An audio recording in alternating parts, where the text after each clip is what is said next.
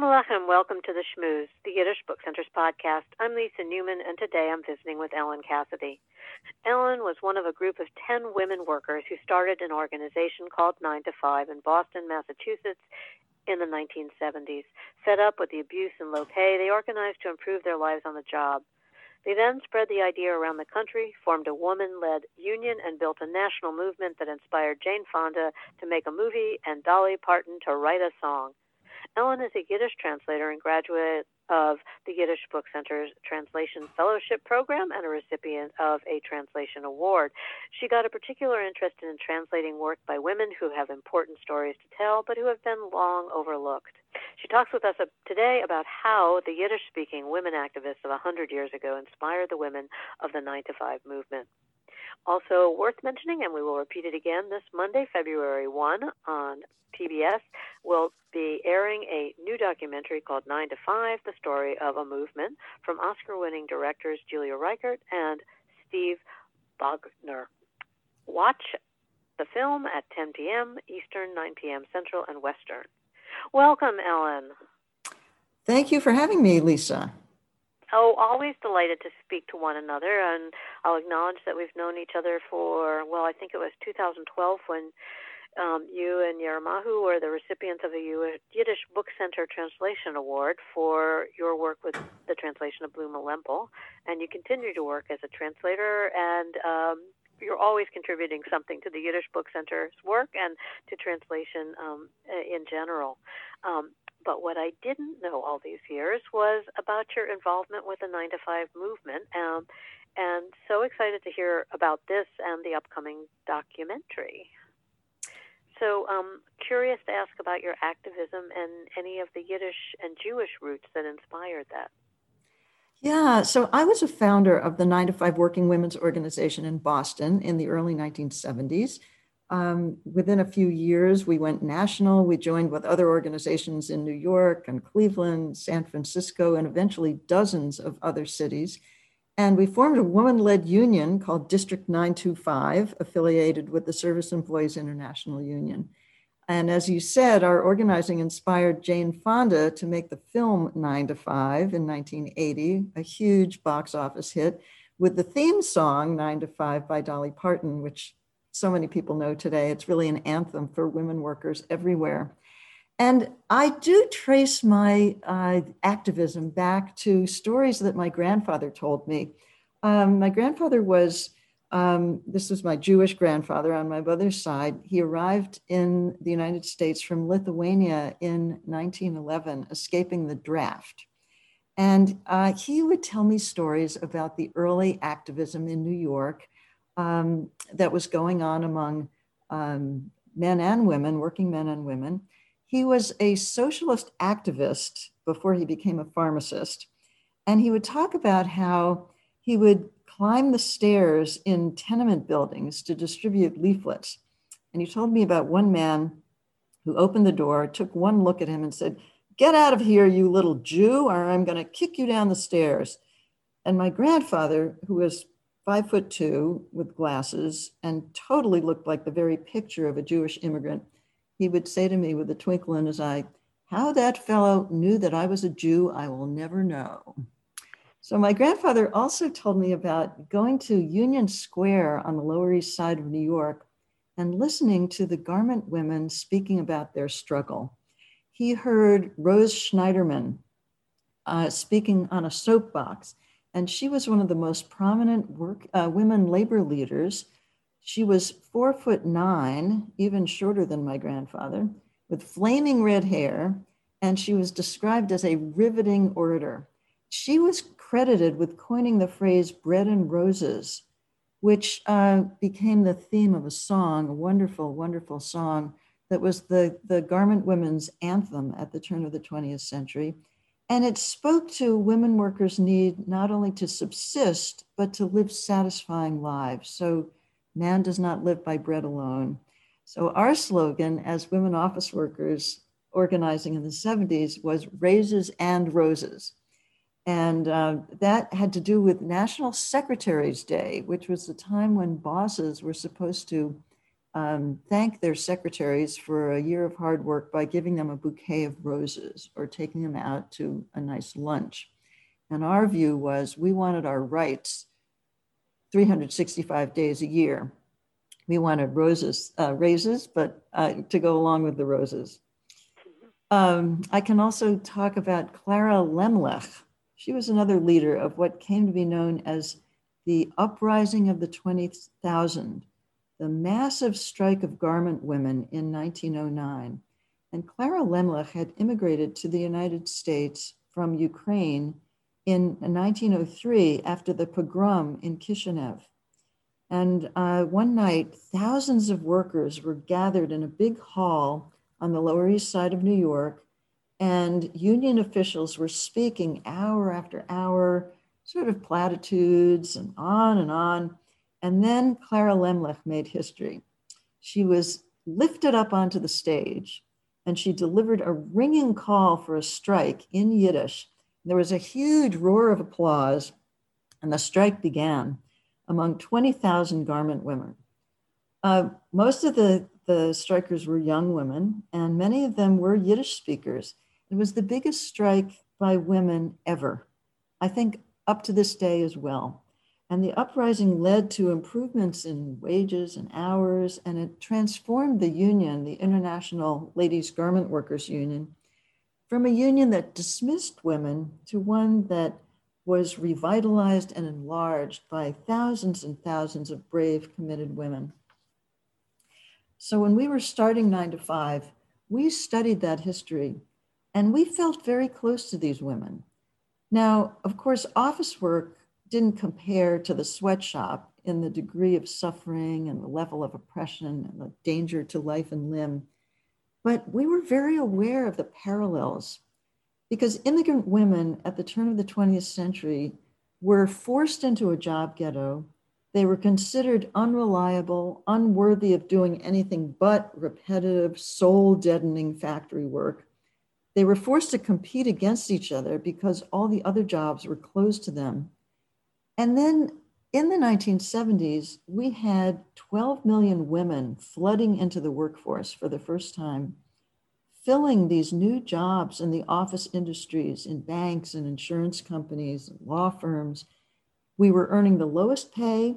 We were stereotyped, just like the women of the turn of the 20th century, as unreliable. We lacked the skills needed for higher jobs. The higher jobs were closed to us. And we were considered either sex objects or office wives. Women were dismissed just the way women were at the turn of the century. And the job ghetto was used in exactly the same way to hold down wages and create a situation where people competed against each other instead of being able to use their skills and move around in the economy. So, Ellen, it's really interesting to me. I mean, I think it's safe to say that history repeats itself, or it's part of a continuum. So the fight continues to go on, yes? Right. Yeah. And I guess where I was going with this is I'm just wondering, when you were participating in this documentary and obviously reflecting back on all that you did with this movement, do you have any thoughts about it? And also just thinking about it in terms of where does the next generation need to take up this cause and carry it forward? Yeah, we felt that we office workers were the garment workers of our day. We felt like the heirs of Rose Schneiderman and Clara Lemlech.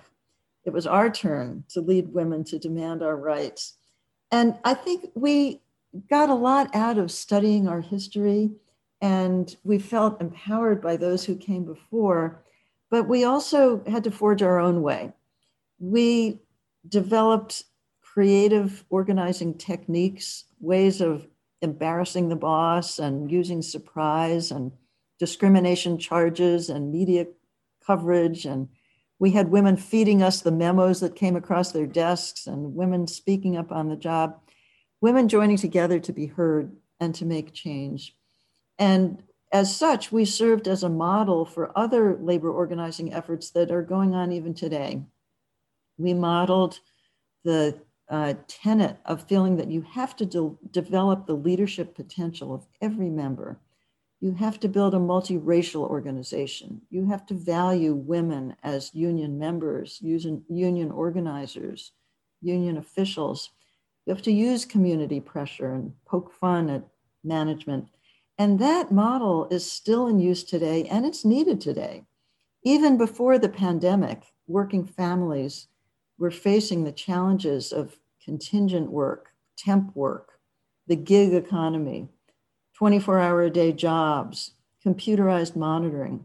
And we're seeing creative new organizing strategies coming out of workers in the big box firms, the big distribution warehouses, Silicon Valley, the care workers, healthcare, home care, childcare. There's a surge of simmering rage, just the way there was in the early 70s and just the way there was at the turn of the 20th century. And I think we're going to be seeing a lot of creative uprising again in the years to come. And, I think there's always so much to be drawn from history and from learning. And we at the Yiddish Book Center have launched Decade of Discovery last year, and it's thematic every year for the next 10 years. And this year we're exploring Yiddish and social justice. So as a translator and somebody who has been a champion of getting Yiddish women writers' work in translation to reach broader audiences, I wonder if you'd speak a little bit about that. I mean, and certainly in Oedipus in Brooklyn, your translation of Bluma Limpel's work, I was so surprised at the themes and the fact that she had written this in Yiddish in the 20th century. I mean, she deals with abortion, with dating, et cetera. So where do you draw from in terms of that work and those voices? I feel very inspired by just finding, like Bluma Limpel is a great example of someone who you read her work and you think, what? She had the guts and the insight to talk about so many things that are kind of groundbreaking even today. And these buried treasures of Yiddish literature have so much to share with us about not only history and what people were thinking back then, but also just universal themes and women's desires and women's capabilities. I translated work by Yenta Mash, who is another woman writer in Yiddish who has so much to tell us about women's experience in the 20th century. She was born in Moldova. She ended up being deported to Siberia and then coming back to Soviet Moldova and eventually immigrating to Israel. And it's a very fine-grained, close to the ground sharing of what women were going through in the most dire circumstances and also just sort of everyday life. And it's a great joy to me to draw these connections between women writers who in some ways are activists. They're out there connecting with other people and bringing their voices to the fore and speaking up. And to see how in my 20s, I was organizing women in the office that I was working in and women across the country, and now bringing the voices of the buried voices of Yiddish writers, women writers. It all sort of comes around and it's all a circle for me. I think your grandfather would be proud, surprised, and inspired by this, yes? I think so. As I was inspired by him, feeling the connection. And the reason I started studying Yiddish actually was that when my mother died when I was 40, I felt my connection to my Jewish forebears kind of slipping away. And I felt that studying Yiddish would be a way to keep me close to the people who had come before me, people who laid the groundwork for who I became. And that heritage of social justice that is part of the Yiddish tradition, the Yiddishkeit, is so important to me. and really has kept me going all through these years. Knowing you and knowing your work, Ellen, it actually was surprising, and at the same time, it wasn't surprising that you were involved in this movement, and that again, it's part of that sort of thread and this mosaic that's informed by so many aspects of one's work, one's life, one's engagement, and it's just great. So I'm going to ask you, for our listeners, if you can, again, give a little recap about the documentary, when it airs, and how they can find their way to it. The new documentary film is called 9 to 5, The Story of a Movement. And it's airing on PBS starting on February 1st, Monday, February 1st. And then also you can, if you miss it that night, you can stream it for the next month, the whole month of February. You can get access to this wonderful film. The directors are Julia Reichert and Steve Bognar. And Julia is known for a lifetime of making films about American workers. And it's really just a thrill to have this story told by such superb filmmakers.